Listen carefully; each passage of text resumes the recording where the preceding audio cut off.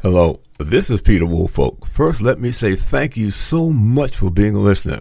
Now, I want to alert you to our shiny new podcast website located at podpage.com. However, you can go directly to the podcast site located at www.publicrelationsreviewpodcast.com.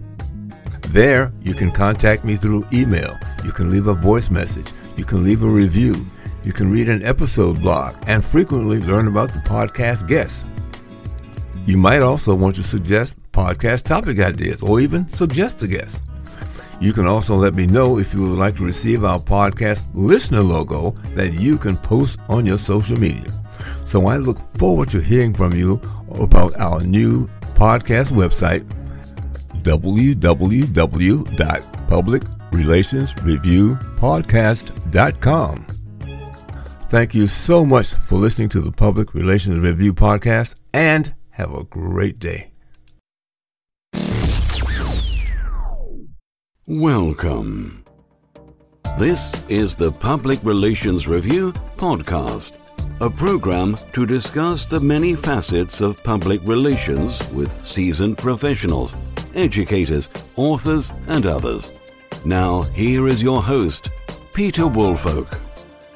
Welcome to the Public Relations Review Podcast, and to our listeners across America and around the world. Now, whether we know it or not, many of us have been exposed to false information. False information comes in several forms: misinformation, disinformation, and malinformation. My guest today will address those forms of misinformation, the threat it imposes, its impact on our society, and other false information matters. Joining me today from Parsippany, New Jersey is Michael Sharonson, APR and Executive Vice President of Success Communications Group. He is a 30-year industry veteran and the author of 3 studies on the impact of reputation and is a member of PRSA's College of Fellows. Now, in 2009, Sharonson served as the chair and CEO of the Public Relations Society of America. In 2005, he represented PRSA on Capitol Hill. That same year, he represented the U.S. State Department and its Bureau of International Information on a mission to Croatia. He has also served on the advisory boards at the University of Florida's Department of Public Relations and on Farley Dickinson University's Corporate and Organizational Communications Department. He is also the past president of the New Jersey chapter of the PRSA. Michael, welcome to the program. Well, thank you for having me. I appreciate the opportunity.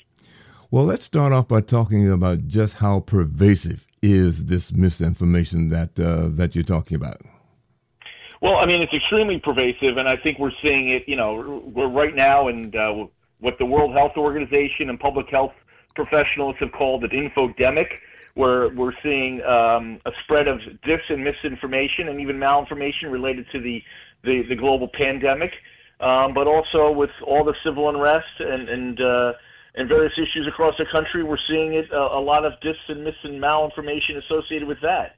And study after study says a majority of Americans and a majority around the world have been exposed to false and misleading information, and which has impacted their ability to make decisions. And at the end of the day, while just the sharing of maybe false or misleading information is bad, but the overall impact is what it does. It undermines trust, it erodes communication channels, and it disrupts our economy, our democracy, our workplaces, and our communities.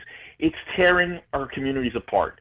And that's why it's so important that we have these conversations, and folks like you shine a bright light on this topic, and then we continue to study and investigate it, and also we do things to help mitigate and manage it. Mm-hmm. Now, when you talk about significant threat, can you talk about exactly what you mean by that? I mean, where are they getting the information from? How should they be getting the information from if they want to begin to be more comfortable about what they're hearing? Well, let's face it, these concepts are not new. Dis, mis, and malinformation are not new. You've always had conspiracy theories and rumor mills. You've always had foreign entities kind of spreading propaganda. But because of the hyperconnectivity and social media and the speed and pace of news, I think it's become a bigger problem. I mean, when we got our news in the morning from the morning paper, and at 6 o'clock at night, I mean, we weren't just exposed to the level of information, but now because we're bombarded and it's coming from all sources, multiple social media channels, multiple news outlets, the environment is ripe for disinformation. So, and I think the sources, we have obviously foreign actors, and Russia and China are absolutely positively out there, and their goal is to divide our country, and sadly, it doesn't take a lot. It just takes a simple nudge or a simple push. And so they're active, as are other foreign players. But then you also have domestic. You have the outrage industry, and people have a very specific, political cause who are looking just to disrupt and undermine and cause harm. And then you have just some people, believe it or not, who just enjoy just tweaking the system. So I think it's coming from all sources. And the problem is when somebody sees a piece of just say disinformation, and let me just clarify real quick the difference. Misinformation is false information that's shared without a bad intent. And unfortunately, we've all probably done that. You might see it on Facebook where somebody just shares a rumor they're hearing about, I hear our school district is eliminating X, Y, or Z. But then there are the disinformation. That is false information with a negative intent, looking to do harm. And then malinformation is it's disinformation, but almost more scary in that it involves just a kernel of truth, which makes it even more difficult to unravel. So I think in combination, what happens is somebody with evil intent or the best intent posts something online, and then one of their followers, so that's kind of the seeding of the information, and then you have the sharing and the activation, where people then see that, and why do they latch onto it?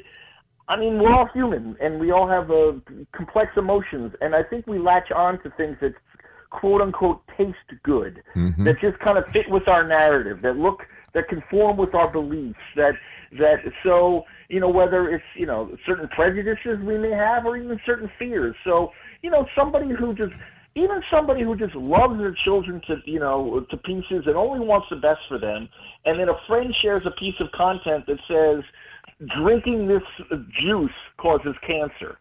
And all of a sudden you're drawn to that because you want to protect your kids. And that's people, and this is just all people with the best intent. You throw some negative intent in there, and then so they share this story about the juice that may cause cancer, and then their 150 friends see it, and then they share it, and all of a sudden, because we all share similar circles, you've seen that story on your news feed 12 different times. So if 12 different people share it, it must be true. And that's what happens. And that's just a simple analogy with people with probably good intent who simply want to protect their neighbors and community. You add in those with negative intent, it's a cancer, and it spreads quickly. So fake news, between all those three that you mentioned, fake news, does that comfortably fit into disinformation and malinformation? Well, what is fake news? I mean, I do think, frankly, the 24-hour news environment is ripe for, false information. I think when you have talking heads on TV all day, talking about a wide range of complex subjects, many people trying to oversimplify, some looking to create sensationalism and make their appearance on a TV show, more noteworthy and try to get invited back. I think the environment is ripe. I think, frankly, that the journalists are trying to do the best they can to fact check in real time, but it's not easy. So, fake news, I'm really not sure what that is. I mean, that's kind of a broad term for any kind of false information.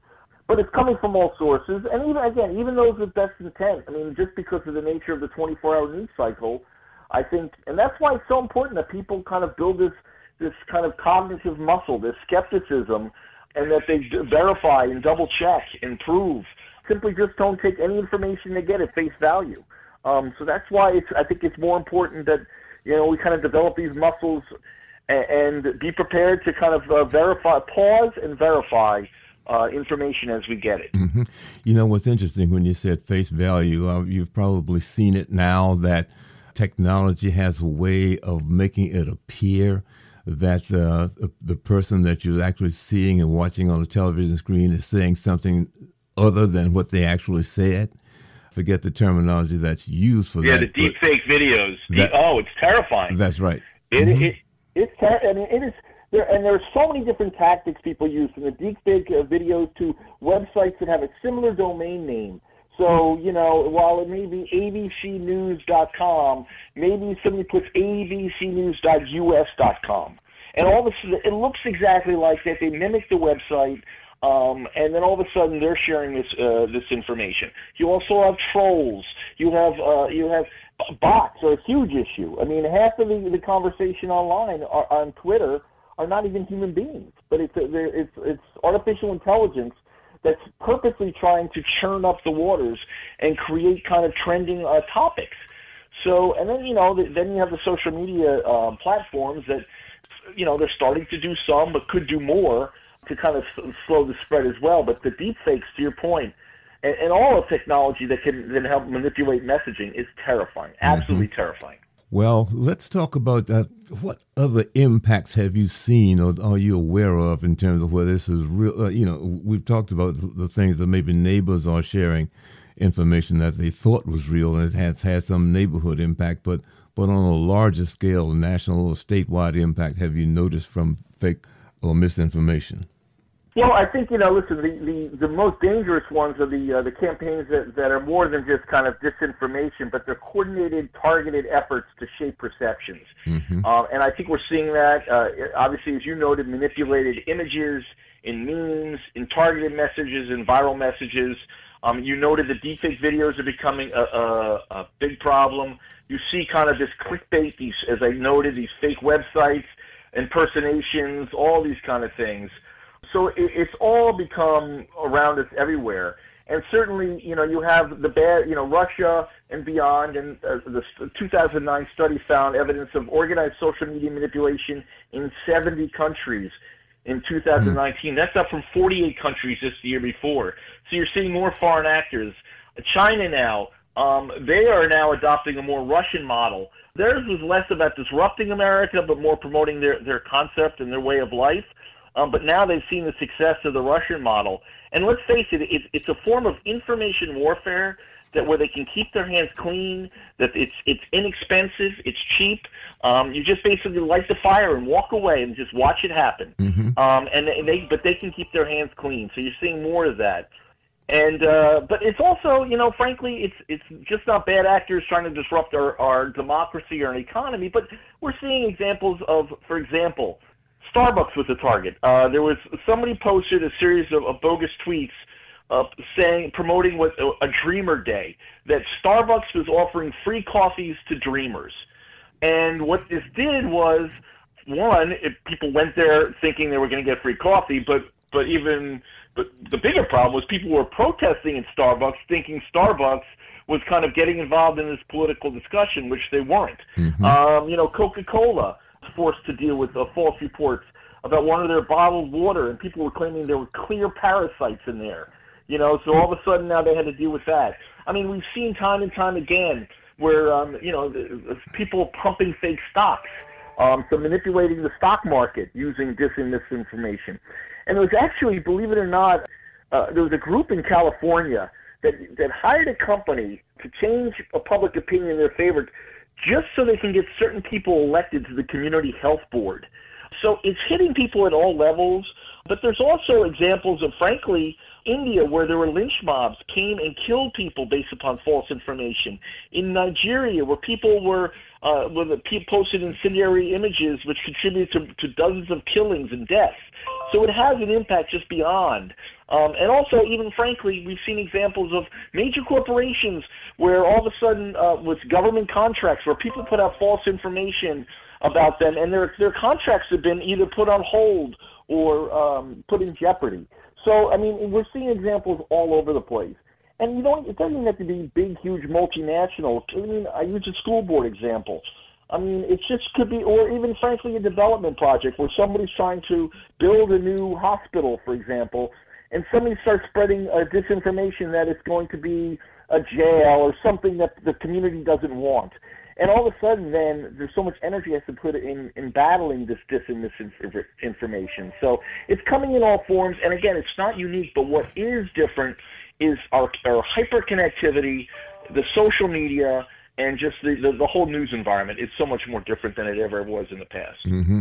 You know, as you were talking, I remember reading somewhere, and I forget exactly where I saw it, but there was a public relations firm that says it specializes in disinformation. So if you need to have somebody's or people's attitudes changed about something or another, then they're willing to help you do that. So that was kind of frightening just to see that people are advertising that skill. Well, terrifying. And there are companies now that kind of using this psychological warfare and for wrong. And it's a huge problem, and I know the Public Relations Society takes it seriously. Obviously, a violation of our code of ethics. It undermines our profession.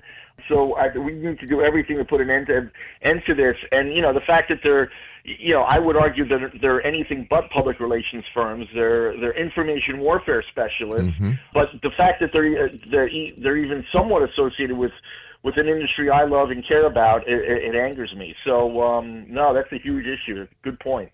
Now that we've talked about misinformation coming from various and sundry sources, how does one go about verifying, or where can they go so they can begin to feel that the information that I am getting or seeing or reading is trustworthy? Where would you suggest that they begin to look for that kind of information? Well, there's been several studies out that this talk, first and foremost, before the verify, is training people to simply take a pause. So there was a study out of Vanderbilt University, not far from where you are, that said that simply pausing before you share will slow spread. Simply taking a pause for just a few seconds. And again, I use the analogy of we consume and share information that tastes good. But sometimes before you have that piece of cake, if you just take a second to think, do I really need that extra piece of cake? Mm-hmm. And that's the same thing with information. And like consuming food or even beverages, when we're drunk on anger and fear, we're more likely to share, just like we are more likely to consume when we're drunk on alcohol or whatever the case may be. So I think, first and foremost, people need to kind of be educated and take it upon themselves to just pause. Just pause before you share. And then the next step, obviously, as you indicated, is verifying. And a simple tool is whatever the post is, drop it, put it into your search bar and search it. And if you don't find it anywhere else, then you know what? Maybe there's something wrong with that information. Mm-hmm. If someone shares an article, take the headline and take some of the keywords and just go to Google. If you don't see it anywhere else, or if you only see it on sources that all kind of look the same, then you know what? Take pause. So I think, there's a lot of great tools out there. You can put photos in and videos. But, a simple tool, and I think, by the way, that's one of the things we need to do is make it super simple and frictionless. But I think it's just take a 5-second pause and take the headline or take whatever the kind of topic is, put it in the Google search bar and search it and just see what comes up. And that generally will really help slow the spread. So I think that's key. But I also think that, one of the things that the public relations community is looking at, and I think we're going to see more of, is this concept of attitude inoculation, how organizations and government entities can inoculate people from disinformation. And what is the attitude inoculation? It's simply giving people just a taste of the information they might hear, so when they do hear it, they know, boy, it's not real. So, mm-hmm. I mean, it's got a fancy term, and it kind of plays off the whole spread of the virus and pandemic and inoculation. But so, for example, anti-smoking, an inoculation message forewarning people is basically, listen, every healthcare professional says that cigarettes cause cancer, but you might hear from your peers that it's safe and it won't harm you. But please know that it's almost all doctors agree it's bad for you. So, and the other thing is you want to forewarn people, but you also have to be mindful of, one of the tactics that's recommended is kind of sandwich the vaccine between two correct statements. So don't lead with the incorrect, because sometimes that'll actually lead people to make a false assumption. But if you lead with the correct information, sandwich it with the information they might hear that's negative or false, and then follow up with the accurate. So, it's a tactic. The study that I saw was about climate change, and they were actually able to move people's opinion dramatically by using that truth sandwich, sharing the accurate information, telling them the information they might hear and why it's false, and then closing with that accurate information. So I think that, as you know, and we can do this, by the way, not only on issues specifically, but on some of these. So, for example, the deepfake videos, we can inoculate people against those deepfake videos.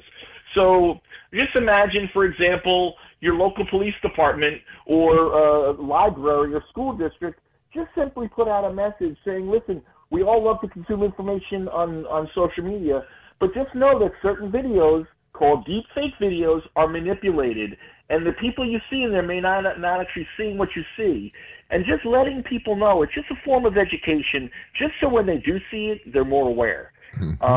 So I think we need to inoculate the public more from some of not only these tactics, but some of the messaging that's coming about. Obviously, the more powerful inoculation comes through when we know it's going to be a certain attack of a certain type, or we know that something's coming. The elections, for example, is inoculating people from information they might see from foreign sources. So there's a lot of social science involved in behavioral health. It's more than just communication. It's understanding the psyche of people who are consuming this information.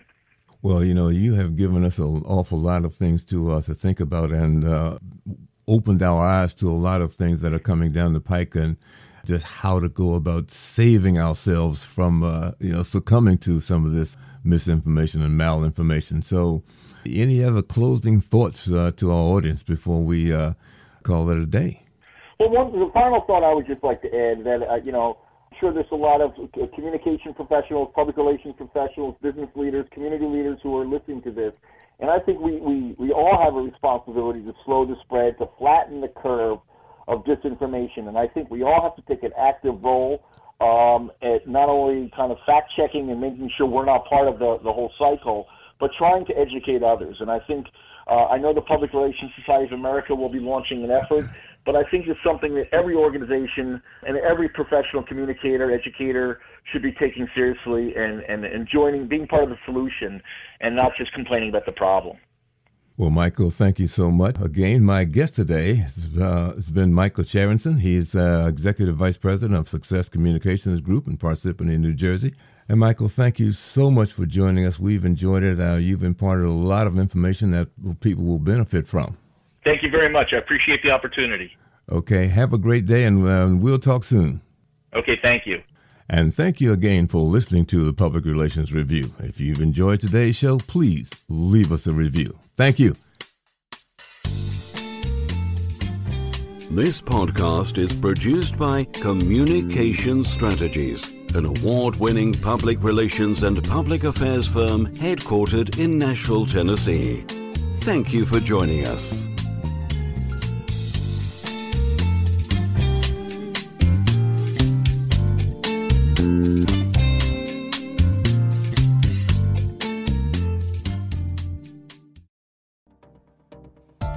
Hi, this is Peter Woolfolk speaking. Now, first of all, thank you so very much for listening to the podcast. Now, I am very excited to let you know that the podcast is now available on Amazon Alexa. You know the drill. Simply say, Alexa, play Public Relations Review podcast, and she'll take it from there. And again, thank you for listening. And if you enjoy the program, please become a subscriber. Now, on to the podcast.